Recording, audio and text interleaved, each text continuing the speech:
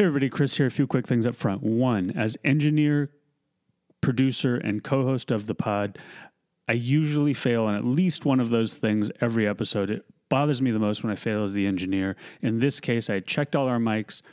We didn't record through our mics. We recorded through the computer's mic. You can still understand us. It's just a little echoey. Joe sounds great. Two, if you haven't, please rate us on iTunes. Give us the best possible rating you can with a clear conscience, and a review would be great also. But the rating is really what matters to helping us be discovered on iTunes and in general. And then three, if you haven't, I know you want a T-shirt, a mug, a hoodie. Go to onourown.supply and see if there's anything that strikes your fancy. It basically goes towards helping defray the costs of producing the pods and all that. All right. Thanks for listening. Here you go. The Recovery Revolution will be podcast on the Since Right Now Addiction Recovery Network.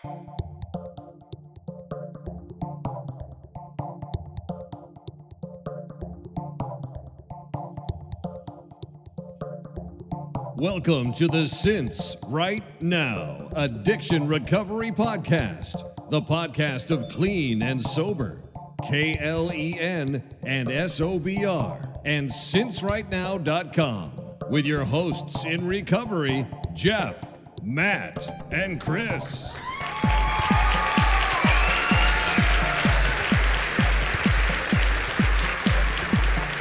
With our guest tonight, Joe Sullivan, counselor and fundraiser at Nick's Place Recovery House. Oh, are you there? Hey, are you there? Oh, yes, I am here. Okay, here we go. Ready? Do it. All right. Tonight on Since Right Now, we have, I think, our first guest that we've actually met in person before they've been on the show. Yeah, which we can visualize you. Yeah, we've been in your presence before now. Yeah.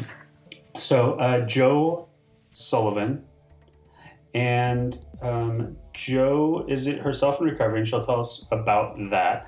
And currently is working in the field as, and you're going to have to correct me on this, but as a, what's the term for what you're doing at Nick's Place?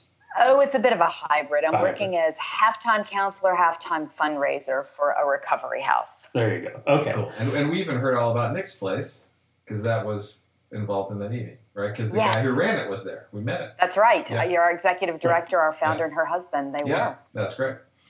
So I mean, at this point, I think you may even be the first person on the show. I guess that we have sort of now a shared tiny bit of history in that pre-Unite to Face Addiction event at the Argonaut in D.C. So, welcome, Joe. Thank you so much for having me. You're welcome. Thanks for coming on. I mean, typically where we start, and you know because you've heard us, is we go back before we go forward, and just give us some background on how you came to be in recovery, and ultimately we always like to hear what you do to sustain it, what your program is, what sort of program and all that. So. And then we jump around too. So. Yeah. Oh, good. I like the jumping around part. That helps me because I tend to jump around myself. Perfect. So if I distract myself, don't hesitate to interrupt me and bring me back. Yeah. So, me. Hi, my name's Joe. I am an addict. I have been. Thanks. I've been in recovery for about 5 years. Although I've only been what some definitions in recovery, abstinence recovery, would call clean and sober for 2. But it's really important for me to recognize that my journey began the first day that I accepted the fact that I absolutely could not have more than one drink, and any drug that I chose to take would eventually lead me down a very dark path. Because for years and years in my life, I never accepted that. I was pretty crazy about not actually being an addict.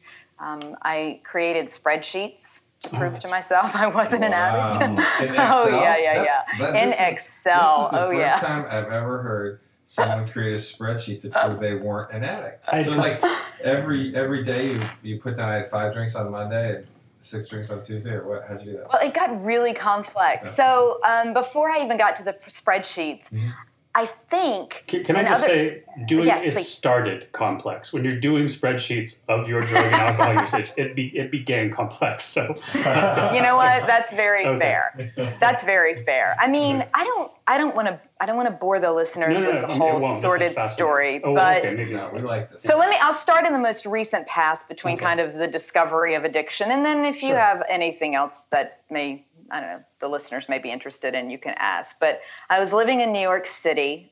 This was probably around 2007-ish, 6 or 7.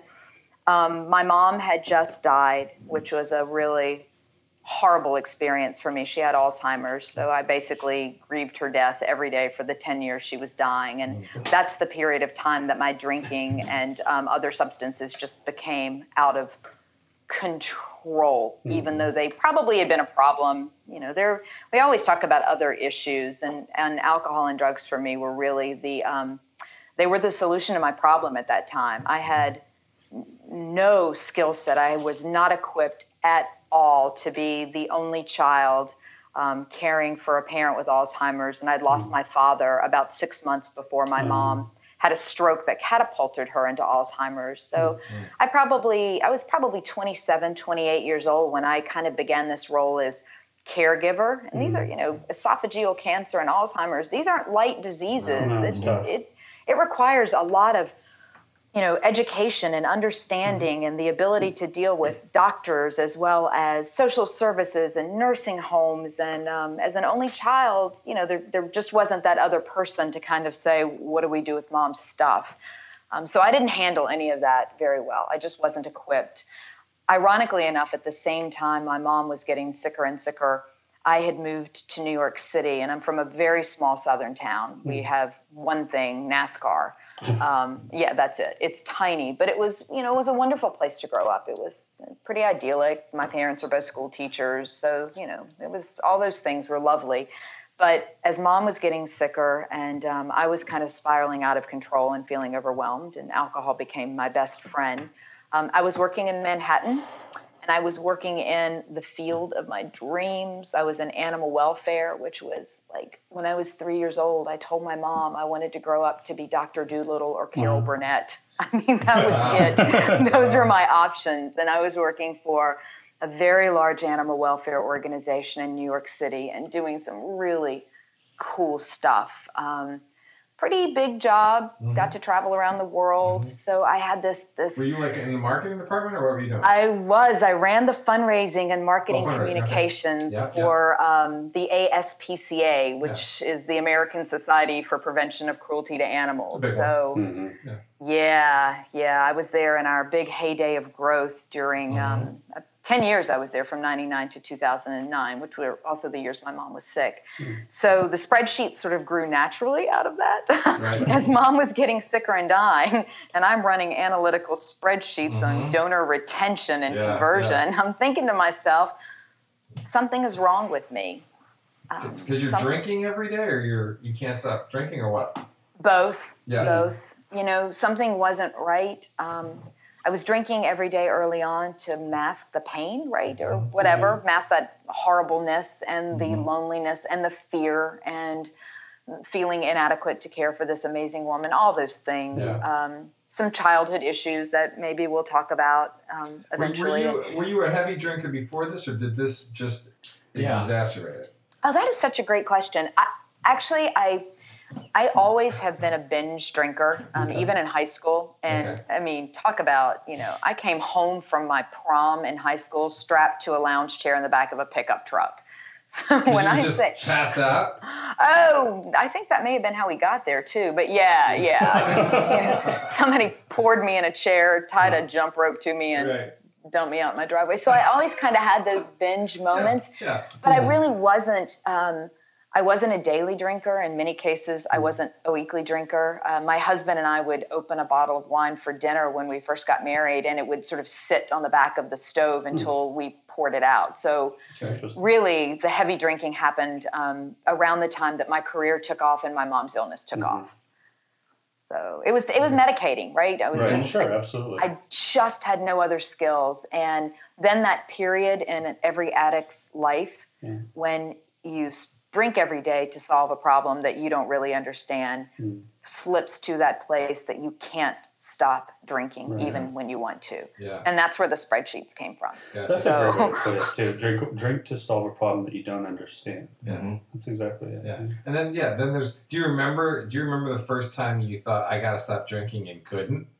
Yeah. Oh boy, do I. That's there is this fabulous restaurant downstairs at ABC Carpet and Home in Manhattan. It's right in Union Square. It's called Lucy's, and it's a tapas bar. And they served red wine in the hugest goblets ever. They were just like these fish bowls. Yeah. I remember ordering the red wine. I was with work people. I don't know what we were doing, but I thought, I'm living this fabulous lifestyle. I'm in Union Square at Lucy's having red wine. Right. And I remember being angry with the waitress because it took her so long to get my wine there.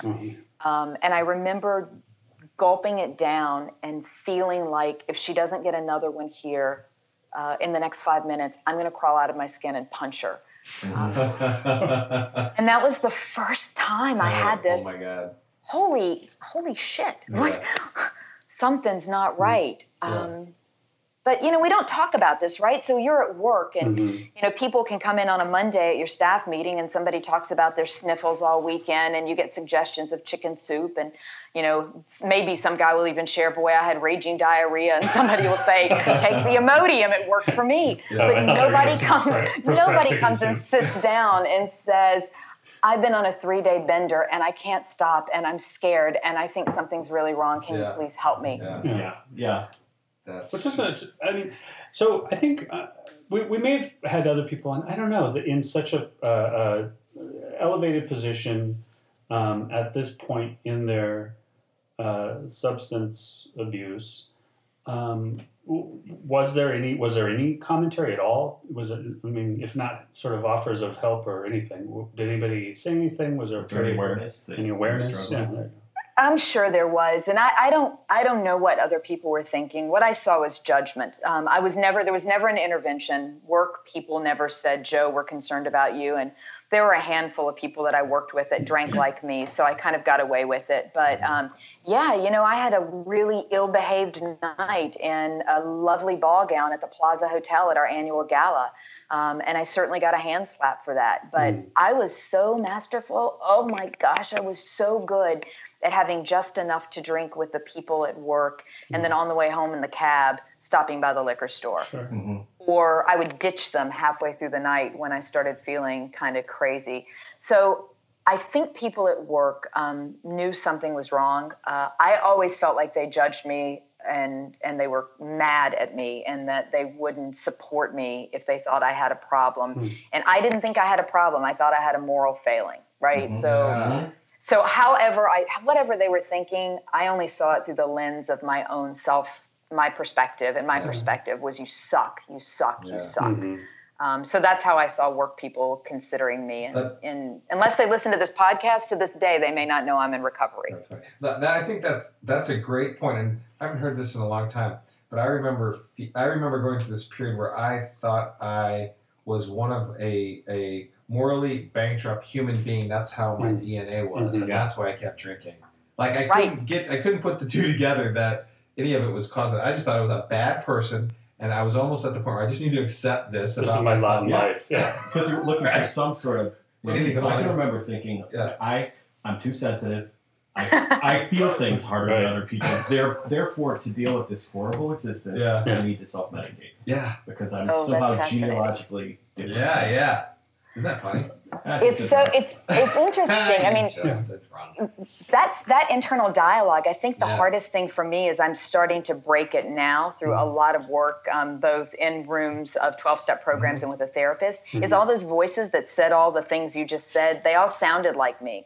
So there's no way to differentiate fact from fiction. You know, if your own self is telling you on a daily basis, you suck, or this is what you deserve, how in the world do you interrupt that process with your own other voice to say, wait a minute, you're lying to yourself? That just doesn't happen. Right, because that's exactly the challenge. Like, if it is you, legitimately your voice, then it's like, how can you not trust yourself, right? Then that's even scarier. Yeah. Oh, it's terrifying. Yeah. It's terrifying. But, I've heard this a lot as well, and I'm beginning to understand it about myself.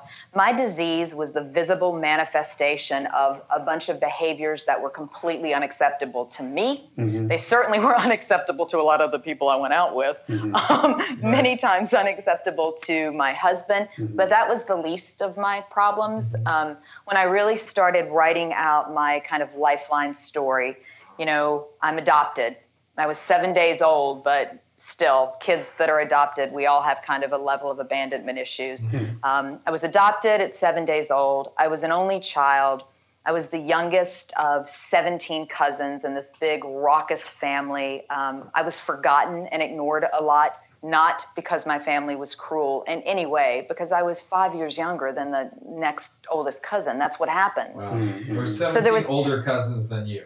Wow. Well, there was 13 of us total, so 12 older than me. And then the other part of my story that is really important to me, and I'm beginning to find it's extremely important to a lot of the people that I'm working with, both inside rooms and other places. At 5, I experienced a sexual trauma.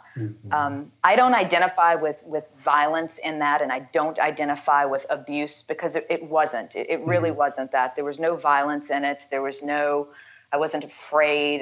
It's tough to explain, but if there's anybody listening that's been through similar, they'll know immediately what I mean. Okay. And that perspective at 5 years old changed everything for me. So I went from feeling already a little bit on the outside to feeling like the only value I had is what maybe I could give you. And if I wasn't giving you something, then you weren't going to play with me. Interesting. So it became an entire life system that formed around this lasted from the time I was 5 until the time I was about 12. And that'll really shape you. It really messes with you. Or abuse lasted for that long. Whatever this was. The situation. Let's call it a situation. It went on for a long time, and so it formed your worldview in many ways. Oh, and everything. It formed everything. Yeah. I mean, the only thing that I can honestly say, good came out of it is that both my parents went to the grave never knowing it happened, but it turned me into a masterful liar. Yeah, sure. It turned me into a pretender. Yeah. I hid everything. I made sure that nobody ever asked me, where have you been or what have you been doing? And ironically enough, the person involved in the situation, I was very protective of that person. There was a love there, and I wanted to make sure he didn't get in trouble, because if he got in trouble, then he would stop paying attention to me. Right. It is. I was taking a class not too long ago, and I read this stat in kind of the corner of the page that said 2/3 of people currently in recovery from addiction now report trauma in their childhood. Yeah, right. And it stopped me in my tracks. And it helped me reframe my entire conversation about addiction as a disease and childhood trauma and all of that stuff. Did you remember the first time then you tried drugs or drinking at 16, 15? Was it this instant took away the pain, made you feel whole again? Or was there a part of the addiction that directly, brought some relief to that? It did. So I was, mostly a happy kid. And like I said, until I became probably in my late 20s, early 30s, did I even begin to understand what happened in my childhood did to me. But it didn't send me to a dark place. So I was a happy kid. And I learned that being the center of attention kind of kept the attention off of maybe what was happening on the inside of me. But it gave me all the attention in the room. So I loved being the class clown. And, I was like the funniest in school and the loudest and all that stuff. And I think I was probably more exhausted having lived my life like that than I thought. Right. So the first time I got drunk, I'll never forget it. I was in Myrtle Beach, South Carolina, in a hotel room with a bunch of seniors from a rival high school, and somebody gave me Boone's Farm Strawberry Hill. Yeah. Classy. Classy. Was it in a brown paper bag or was it? It wasn't. We were in a hotel room, man, and this hotel room was decked out for senior week. You know, there were beer can sculptures in the back wall, and what I remember it making me feel most of all, I felt like I was more myself than I'd ever been, and I wasn't tired anymore. I was more the center of attention. I was even louder than ever. I was funnier. I was charming. And, you know, even in high school, I was really not an attractive kid. It was buck teeth and knock knees and just I was kind of everybody's best friend, but I never dated a lot in high school. I was just that girl. But alcohol gave me the courage, unfortunately, I think, to take the sexualization that had happened to me when I was a young girl and this funny, loud girl from school and turn myself into, you know, I thought I was a seductress. I thought, finally, I have arrived. Here I am. It just gave me everything I thought I wasn't. And it was magic, right? It was absolute magic. I definitely was one of those drinkers that blacked out the first time I drank and threw up for 2 straight days afterwards. I mean, just, it was not pretty. And I thought I wouldn't drink again. 3 days later, I did. Yeah, we always do. Right. Did you black out drink the rest of the time, or was that just that first time? Oh, no. I won't say the rest of the time, but I would say by the last 5 or 6 years, maybe more, it was absolute, complete, and total blackout drinking. Gotcha. Yeah, without question. And I didn't know I had a disease. I didn't understand this. I mean, that's where the spreadsheets and the Googling came in. I couldn't figure out why I was blacking out. And I would Google things like alcoholic, and I would Google blackout drinking and problem drinker, and I would try to track on these spreadsheets, you know, what are you watching on TV when you have your first drink, you know, a Law and Order, SVU, whatever episode, and I would track my last cognitive memory during that time, and it's almost like I was trying to find my own cure. But it never occurred to me, and I find this just shocking now. It never occurred to me to go to my doctor and say, you know, I have like 2 glasses of vodka a night. What's that about? I would have never done it. Never. I think that's societal, though, don't you? It's just not something where... It's societal, and it's also, I mean, you don't quite... well, for me, it would be I wouldn't want to know. And so either consciously or subconsciously, there was, you know, I'm pretty sure that it was subconscious for me that I was keeping myself from asking that question of somebody that might actually have an answer, right? But, you know, societal also. I mean, plus, you know, I think, I think we're just now getting to a point where, you know, care providers like that are being looked at as being, you know, ill-informed and need better information anyway, so... very true. Very true. Well, that's fascinating. I mean, the spreadsheet aspect of it, it's essentially trying to like engineer almost the, you know, it's like you're like this like Leonardo da Vinci of alcoholism, trying to like, you know, it's like I just see these like your protractor out and trying to figure out what exactly makes this happen. That's about right. If I found a website that had some great information, but I was maybe already too drunk to see it, I would embed the link of the website in the spreadsheet for later perusal. Like, just crazy. So you're drinking and filling out the spreadsheet. Oh, well, yes. So you're at your computer, you're 10 drinks into this, and it's the last thing you remember, and you wake up the next day and it's all still there. Like you see the point where you just lost the plot and don't remember a thing from there. Yeah, absolutely. It's so cool. And I did this for, you know, probably a good 6 months or so, and then I just abandoned the spreadsheets because they weren't working. I left. These clearly spreadsheets are not keeping me sober. Clearly. Damn you, Excel. I even pulled off some data points and tried to make a pie chart, but it told me nothing. Well, was that the goal, though, to figure out how to keep drinking or to figure out how to get sober? Or what was the goal of plotting all this? That is such a great question. I don't know. I think I must have thought there was power in information. Yeah. And I had zero information about what was happening to me, except I was ashamed and embarrassed and scared all the time. All the time. So again, like if you think about this from the perspective of a person who absolutely no one had ever looked at me and said, alcoholism is a disease. They've got these brain scans, and if your brain is like broken because of alcohol, you can't fix it. I had no concept of that. So this truly, in my mind, was a moral failing. I was a horrible, terrible person.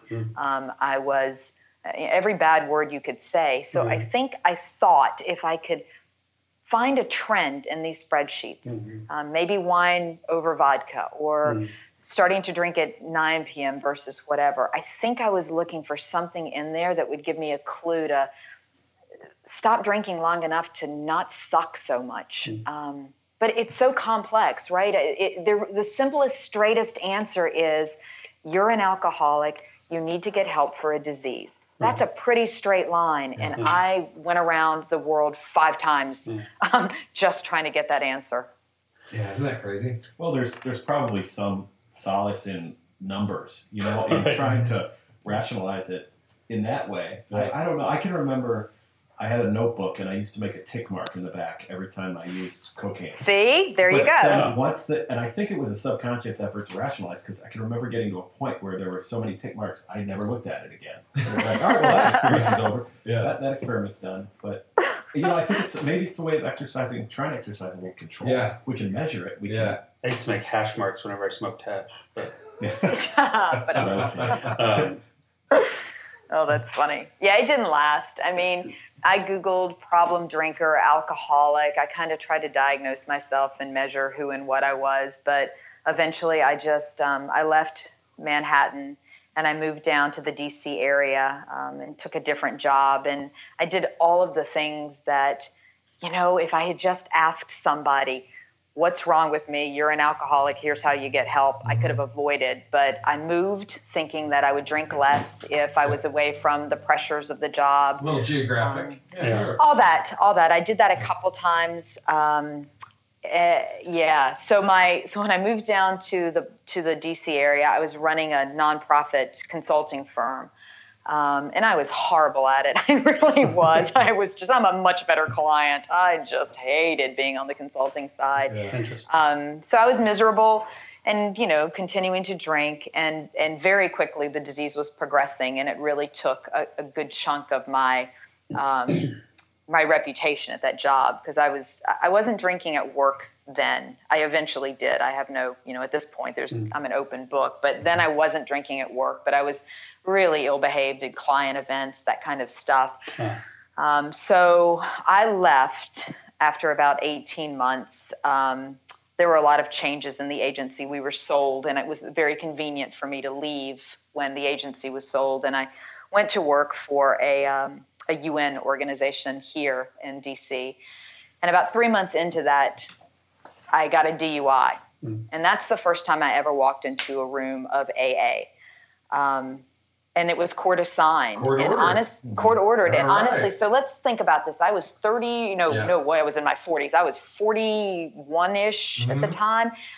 I had no idea you could just walk into a room of AA. Wow. Yeah. Like, I thought, okay, you got to have somebody assign you alcoholism is your diagnosis, and then they're going to have to write you a prescription for this rehab, and then you go to this rehab, and then they give you a note, and then you take this note, and you knock on the door of this AA meeting, and you say, here's my prescription. Wow. I honestly thought that's how it worked. Wow. That's awesome. Honestly. Yeah. So, I remember I walked into this, I was a wreck the next day after my DUI. I was just a wreck, and I went into this AA meeting, and I think I even said I don't have a prescription, and everyone laughed at me. Yeah. Awesome. I didn't know what they were laughing at. Yeah, that is. I'm like, well, maybe I get special dispensation because I'm a drunk from a DUI court. Yeah. Right. So you got the DUI, spent the night in jail, woke up the next day, went to court, and you just knew you had to go to a meeting. Yeah, I actually thankfully didn't spend the night in jail. I got to see the magistrate about 2 a.m. and I walked home. I was living in Annapolis, Maryland, and I walked home in shame from the courthouse. My husband was working out of state at the time, and I got home and realized my car had been towed. I had no keys. I had nothing except my drunken mess, me with this DUI. And I got into my house by climbing a 6-foot fence in the backyard and crawling through a doggy door. Wow. And I remembered somewhere one of the officers had said, you're going to have to start going to AA. Somehow that made it through the fog. So the next day I logged on to like 6 o'clock in the morning. I was looking for AA meetings because I didn't know what else to do. I just didn't know what to do. And it was okay for a while. I would say about 3 months I stayed sober, and I, got the sponsory person and sort of did the things. And I showed up at work one day. I was running this UN agency in D.C. I was interim executive director, and there was this letter. And it was addressed to one of our board of directors, but the mailing address was ours, not their business. And when I opened it up, it was a photocopy of my arrest.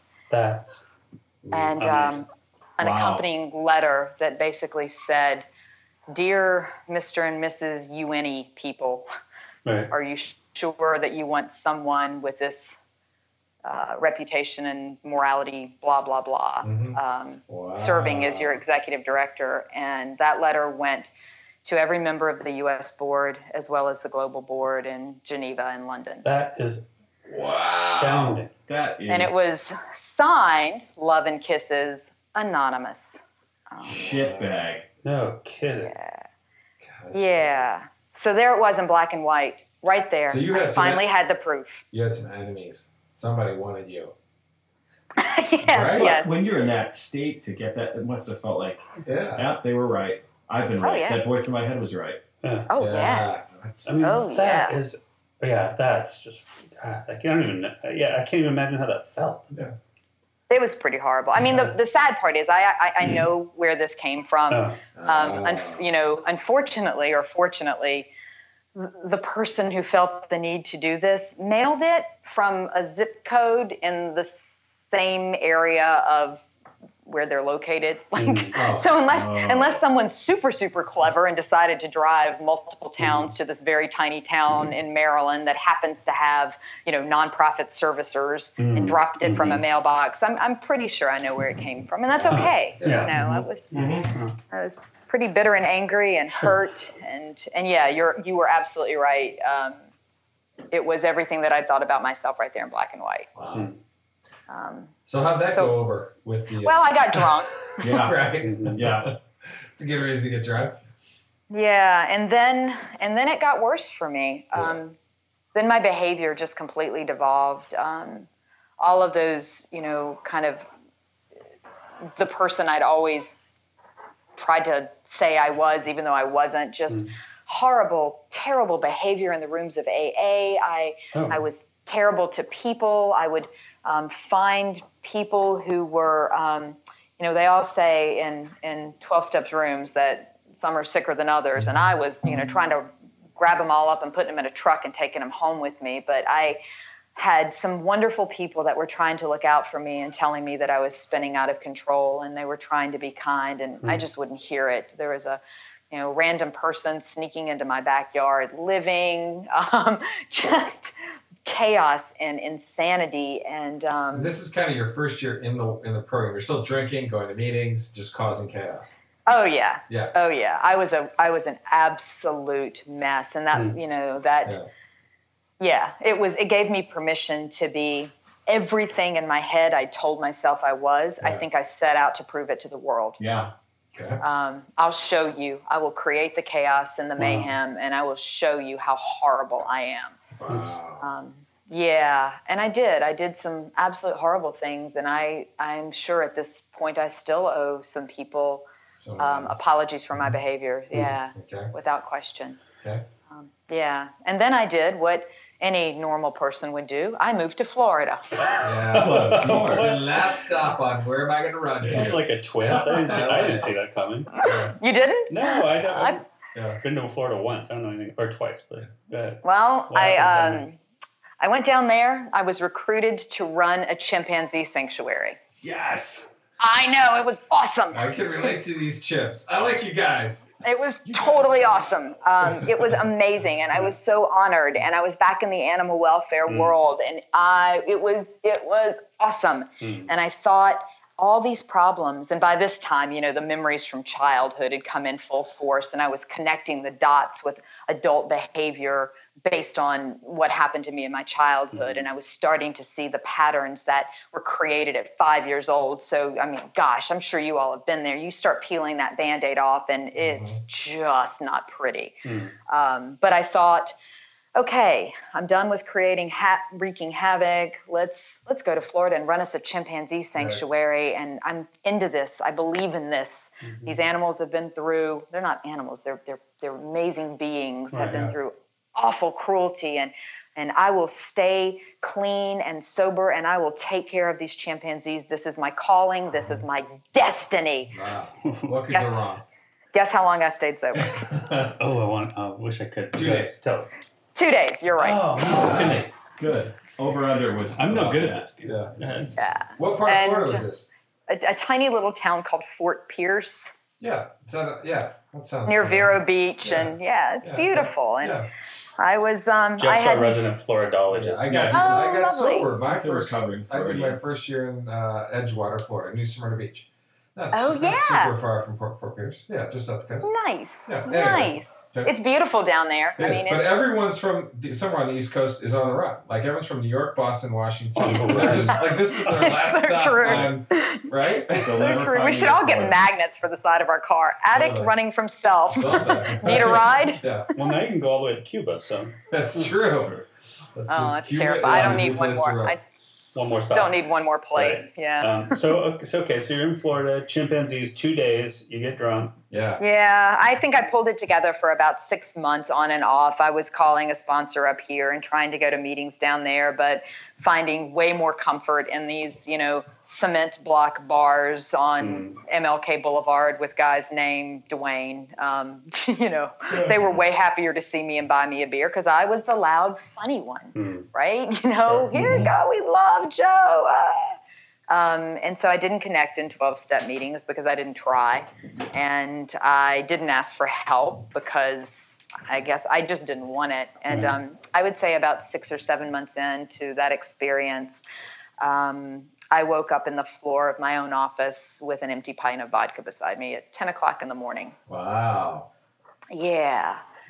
Yeah. If I'm going to go out, I'm going to go out in style. Yeah. Mm-hmm. That's cool. So you got up early for that one. Yes, I did. A little overachiever there. I did. I totally did. I wanted to make sure that I was together and there for the morning meeting, which was at 9. Yeah. Oh, of course. Oh, God. Yeah. Makes sense, right? Yeah, no, you're totally bringing back memories of that kind of stuff. Checks out. Yeah. Oh, yeah. I was just talking with a friend yesterday who we both sort of survived a big chunk of our professional career drinking, and the excuses on conference calls. I'm going to take this call from home this morning because I think it's at 8 o'clock in her time, right? That's 4 hours behind her. So I'll be at home. And basically you're in the floor of your bathroom, curled up around your cell phone, hoping not to pass out before the call ends. Yeah. Yeah. Drinking okay. Yeah. So that sent me to rehab, and that was a little over 2 years. That was my bottom. Right there. Did I need another? No, that's a good one. No, I like it. You could have had several before. I would have considered it fine. But yeah, you had hit, right? You've got chimpanzees, you've got Florida. I mean, yeah. I'm a big fan. We're big fans of that bottom. And by that time, I'd abandoned the spreadsheets, and I just started texting myself. So I would text myself the night before, last conscious memory, and I would put a time on it, and I would text myself. So I had a series of texts. Amazing, too. I'm a data geek. Total data geek. So you drunk dial ourselves from the past. That's genius. Where did you go to do rehab in Florida? I didn't. I came back up on the East Coast. My husband came down to get me. He was so kind. I mean, just so. And we met your husband, right? He was there that night in DC. You did meet my husband. Yeah. He's such a rock. He came down to check me out of the psych ward at some random little hospital down there that I put myself in so I wouldn't drink anymore. Wow. And I came back up to the East Coast and went to Father Martin's Ashley. Actually, Father Martin is the same. Is it the same Father Martin that you'd know if you were in the program? The guy who does all the tapes. the Chalk Talks. Oh yeah. Okay. Yeah, that's him. Okay. And ironically enough, it was 2 years ago today on October 13th that I pulled up to the gates. Wow. Wow, Yeah. that's amazing. Yeah. So there's a little bit of an anniversary. Yeah, it is. It is. Yay, go me. It's my Go you. rehabversary. Rehabversary. Yeah. And were you excited to be there, or were you like, holy shit, this sucks? Or were you like, I know what's going on. I'm done. Relieved? Yeah, relieved. Afraid? Like, I'm done. All of the above. Yeah. Scared, ashamed, mostly shame. Honestly, that's the feeling that I felt walking into. I mean, I carried that feeling. Sure. In some ways, I'd carried shame since I was 5 years old. Of course. But by the time that I walked in the doors to Father Martin's, the overwhelming shame and guilt and shame, and if there's a worse word for shame, find it, because that's what I was feeling. That's what I was feeling. Mm-hmm. Yeah. No, I know, it's funny.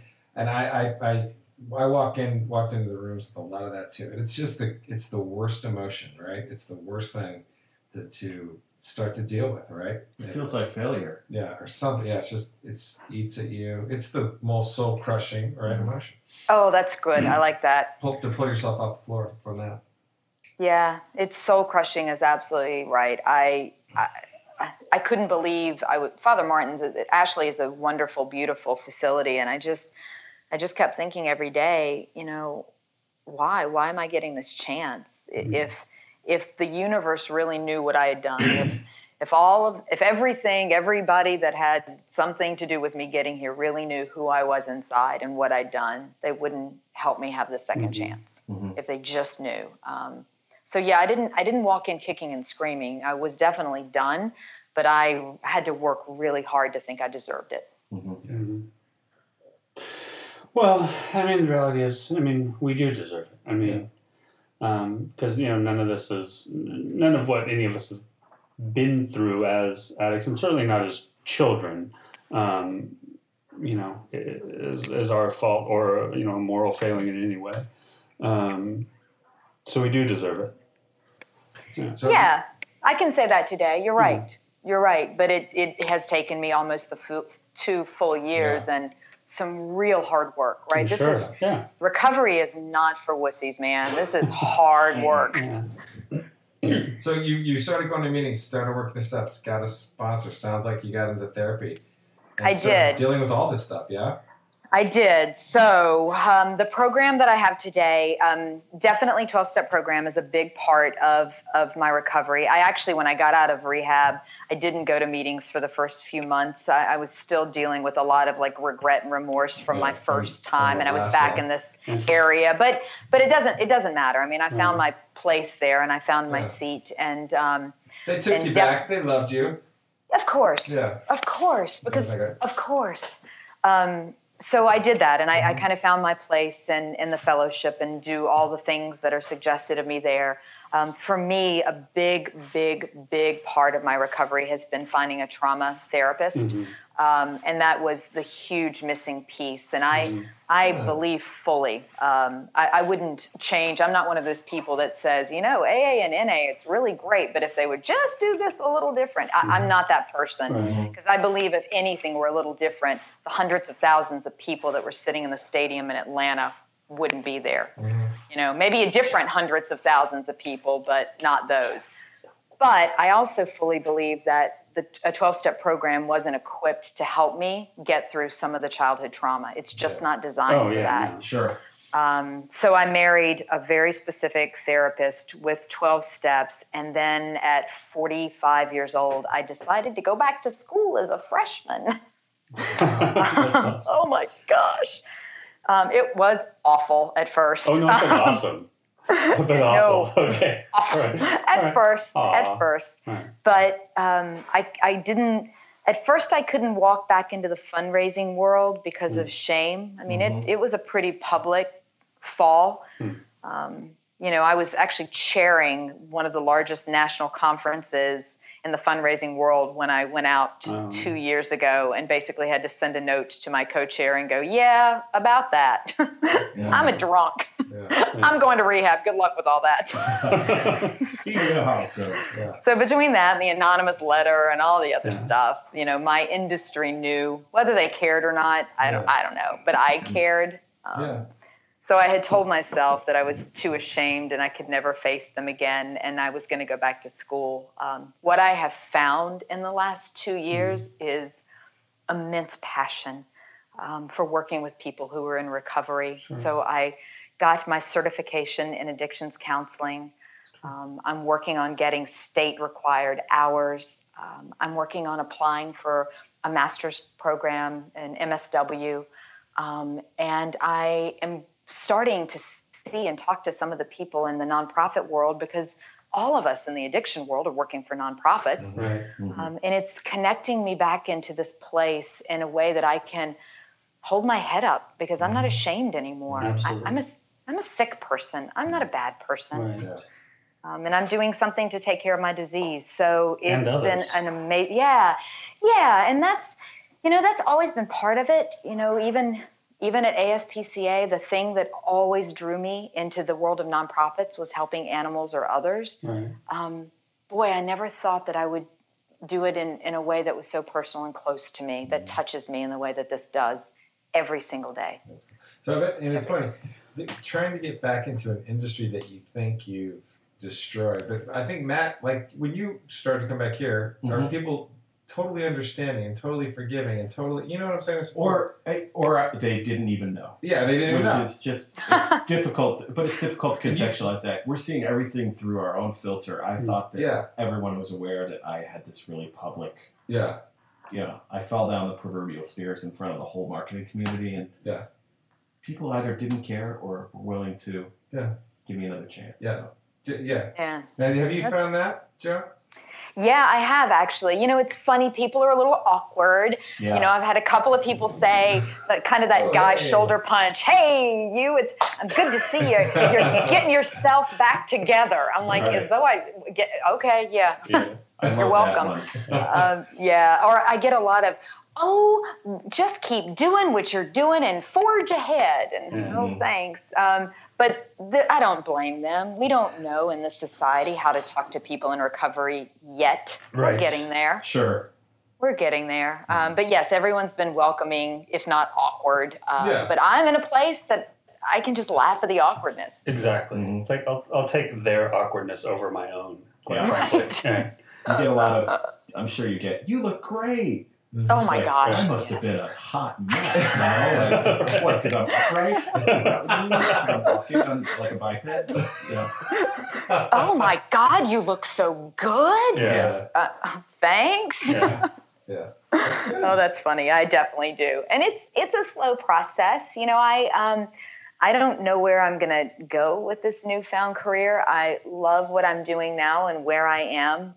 But as I'm seeing this world of recovery, I thought what we all went to last weekend now, I thought Unite to Face Addiction is a fantastic first step in bringing the recovery movement forward. And, I've always been that person. I was that person with animal welfare. I was that person working with refugees. I just feel like the people that either people or animals that don't have a voice or the voice of their cause isn't quite yet formulated. Right. I like to be right there. That's what I like. And before I thought that was part of my, I don't know, somehow or the other, I just didn't recognize that in me in all of the years of drinking around it. But I do now. It's amazing to be able to stand shoulder to shoulder with people who are so different from me, but we all have the same common cause. And that's to get society to understand and accept the fact that addiction is killing more people every year than most major cancers. Right. That's a big deal. Yeah. Somebody should listen to that. Yeah. Well, it's funny. Your journey is this super powerful person in the not-for-profit world helping animals, right? Or just this thing, and then somehow you ended up here, which must have been your calling, right? Somehow you ended up doing this for drunks, right? Taking all this professional skill. Yeah. But it's just cool how that all works out, right? Yeah, there definitely is a God moment, or as I tend to call this higher power thing that I struggle with all the time. Yeah. Sure. I believe there's something in the universe that connects everything. And if we continue to do the next right thing, it gets paid forward for ourselves and other people. So I have named this thing Youper, as in the universal power. Oh, I like it. So I cast out into the Youper a thank you for getting me here. Yeah. I can work It's with like that. V'ger from that Star Wars movie. Yeah, it's kind of like Uber. Might have an umlaut. I like that. Uber. What was it again? Youper? Youper, like universal power. Youper. Nice. Okay. Yeah. I'm down. I'm Is there an app for that? Not yet, but maybe we should make one. I was right behind Jeff on that. We'll make one. You got to be quick in this room, Joe. Yeah. Well, is there anything you want to Nick's share? Place. That Tell us a we little bit didn't. about Nick's Place, right? Yeah, Can we talk about we that? haven't talked about Nick's Place. This is where you work. This is keeping you employed. You're an employee. It is. They are keeping me employed, and I will. Feel free to edit out any of the other stuff to tell the story because I love this story too. So when I was, we go as long as we need to. Yeah. I had to apply for an internship at school my second semester, and then you have to go. They hand you a little card with a place on it, and you have to go interview for it. And I'm still. This is almost a year ago, and I'm still a wreck. The dialogue in my head is still. You suck. Although it had probably gotten better by that time to you mostly suck. Yeah. There's a few redeeming things about you, but you pretty much mostly suck. Yeah. Right. You mostly suck. You kind of suck. You mostly suck. And so I'm driving to this house in a very small suburb of Maryland, maybe 25 minutes outside of D.C., and it's a lovely neighborhood, but not urbanized at all, not inside a city, just a normal neighborhood in America.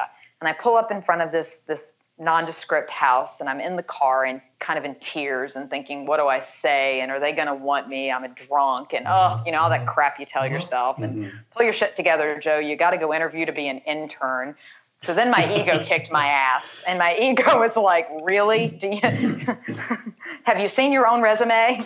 Yeah. Shut up, you mostly suck. So, so as my ego battled it out in my head, I walked to the door and rang the doorbell, and this wonderful, sweet woman comes around the corner, and she says, hi, do you know who I am? And I said, yes, you're Ray. I found you on the website. And she took my hand and said, no, Joe, do you know who I am? I had no idea. And then I felt stupid, right? So my brain is saying, idiot, figure it out. You must know she's... and Ray, actually, she was working in 1999, 2000. She was working for a nonprofit provider that provided databases and a lot of other services into the nonprofit world. And she had called on me several times at the ASPCA in 1999. Oh, my that's fun. And about the same, just a few years before that, she'd lost her son to a heroin overdose. And in 2000, she left the nonprofit world to found Nick's Place. Wow. As a recovery home for young men in a very specific age group. And of all the places to walk into and all the world from Manhattan, I was living, Westchester County, working in Manhattan. I didn't even know where she lived or where she worked. I just knew she called on me a lot to sell database and other things. And almost 15 years later, I'm walking through her front door and asking if she'll hire me as an intern. Wow. Yeah. That's amazing. That's serendipitous. Thank you, Youper. Yeah, that's beautiful. Yeah, and so I'm there. We are a house of 6 young men. They inspire me every single day. They are amazing and wonderful and brave and all the things that everybody who chooses to take on this disease and try to win, they exemplify those characteristics. I truly, truly care for, like, and love every one of them. It's an honor. It's an honor. Tonight we were doing improv, so I've been doing a class with them for the past 4 weeks, a storytelling class, and I'm teaching them how to use words and create stories, and not necessarily their own story. That will come, and it will come in their own words when they're ready, but just helping with communication skills and thinking on their feet and having fun. Yeah. So that was really great tonight. We finished up that program this evening. Is that did you bring all that to this? Or did You just kind of figure out like this is what people need, and I'm going to teach them some life skills. That's awesome. So I'm good. Yes, I did, because my other, passion when I'm not doing this stuff, I'm doing theater. So I don't know, I've done theater for my entire life. And there's a program, a storytelling process called Life Stories, as taught by Theater Lab, a school here in Washington, D.C. There's a documentary that came out of that called How I Got Over. If you haven't watched it, you should. The filmmaker is magical. So I'm taking parts of that process and introducing it to the guys. And I'm connected to that because I took acting lessons at that school. So. Wow, that's really puzzle good. pieces, lots of puzzle amazing pieces. How it all comes together, isn't it? That's just. And what a wonderful, specific service that you're providing. With Nick's Place, specific age group, opiate, heroin addiction, as you had mentioned. It's really laudable. Yeah. I give Ray and her husband Barry. They had the vision, and 15 years ago when they decided to do this, 15 years ago, cell phones, computers, none of that. So they were forging in especially into that population then, and a population that just really was not getting much attention. But her heart and her passion and her, higher power world drove it. And it is, I don't know. I don't know cumulatively how many men over the years, but we had an alumni gathering last week, and there were easily, 12 or 13 guys that still live in the area, are staying clean and sober in the area, work now. They have families of their own. It's magic. It's recovery. Yeah, exactly. It is. That's awesome. Well, and that's how it works, right? When we got it, I mean, I know it's an AA tenet, and I'm learning all these things, like the words to apply to them. But I mean, you got to give it away to keep it, right? Got to give it away to keep it, bro. Right. You do. Absolutely. Just make sure you're giving away the right things, and what you want to keep is the right thing. Right. Well, that's a good point. Yeah. Awesome. All right. Well, I mean that's. That was good. It was terrific. So much empathy. I mean, Joe, you have a way of describing some of the things that you were going through that I think really, I don't know, they hit home with me in a big way. Thank you. Like you just kind of, I know that. So, is there any burning desires? Anything we missed? Any burning desires? No. I think I've probably told you just about everything. And isn't, how fulfilling that is to be able to say, as I'm saying that out loud, I'm not thinking, well, except for that one big, huge, horrible thing that nobody will ever know and I'll keep as a secret. I really don't. I feel there's a woman that I go to meetings a lot with who says all the time that if you continue to stay clean and sober, that at some point your story becomes your treasure. Because that is the thing that you will most treasure because it can help people the most. And I listened to her for a year and a half say that and wanted to punch her in the face. And then all of a sudden, it just made sense to me. And I don't know if I'm fully there yet, but I'm beginning to understand that the stories that we share with each other are truly the things that connect us and help keep us fighting this disease. So I can't imagine anything that I haven't told you that I could have. Well, lovely. Thank you. Thanks, Joe. Thank you, Joe. And we'll. I just love that we've met all of our closest people that we know now, and obviously we'll keep meeting more people. But I love that we've met our initial sort of recovery posse, and or plan on staying close with everybody. Yeah, I hope so. I mean, you've mentioned in the email you guys were already thinking about a place to meet, and I started thinking that too. Like, what can we do? How can we every year say we should do this face to face? There's such a power in that. So I'm in, my friends. You just let me know when or where, or I'll be part of the planning committee. In the middle. I'm down. I could take a road trip. I could slap a new magnet on the car. We could Addicts on board. Addict on board. That's fun.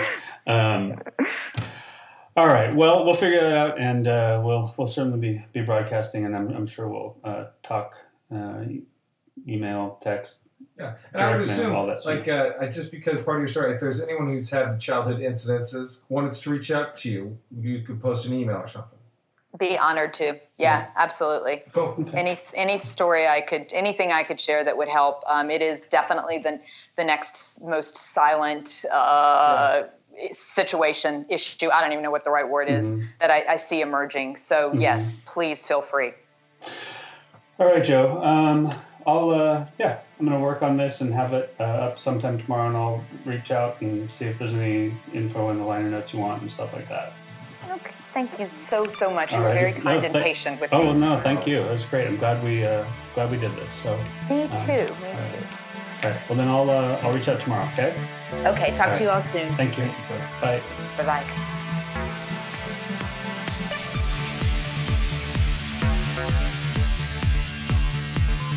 Yes! I like it.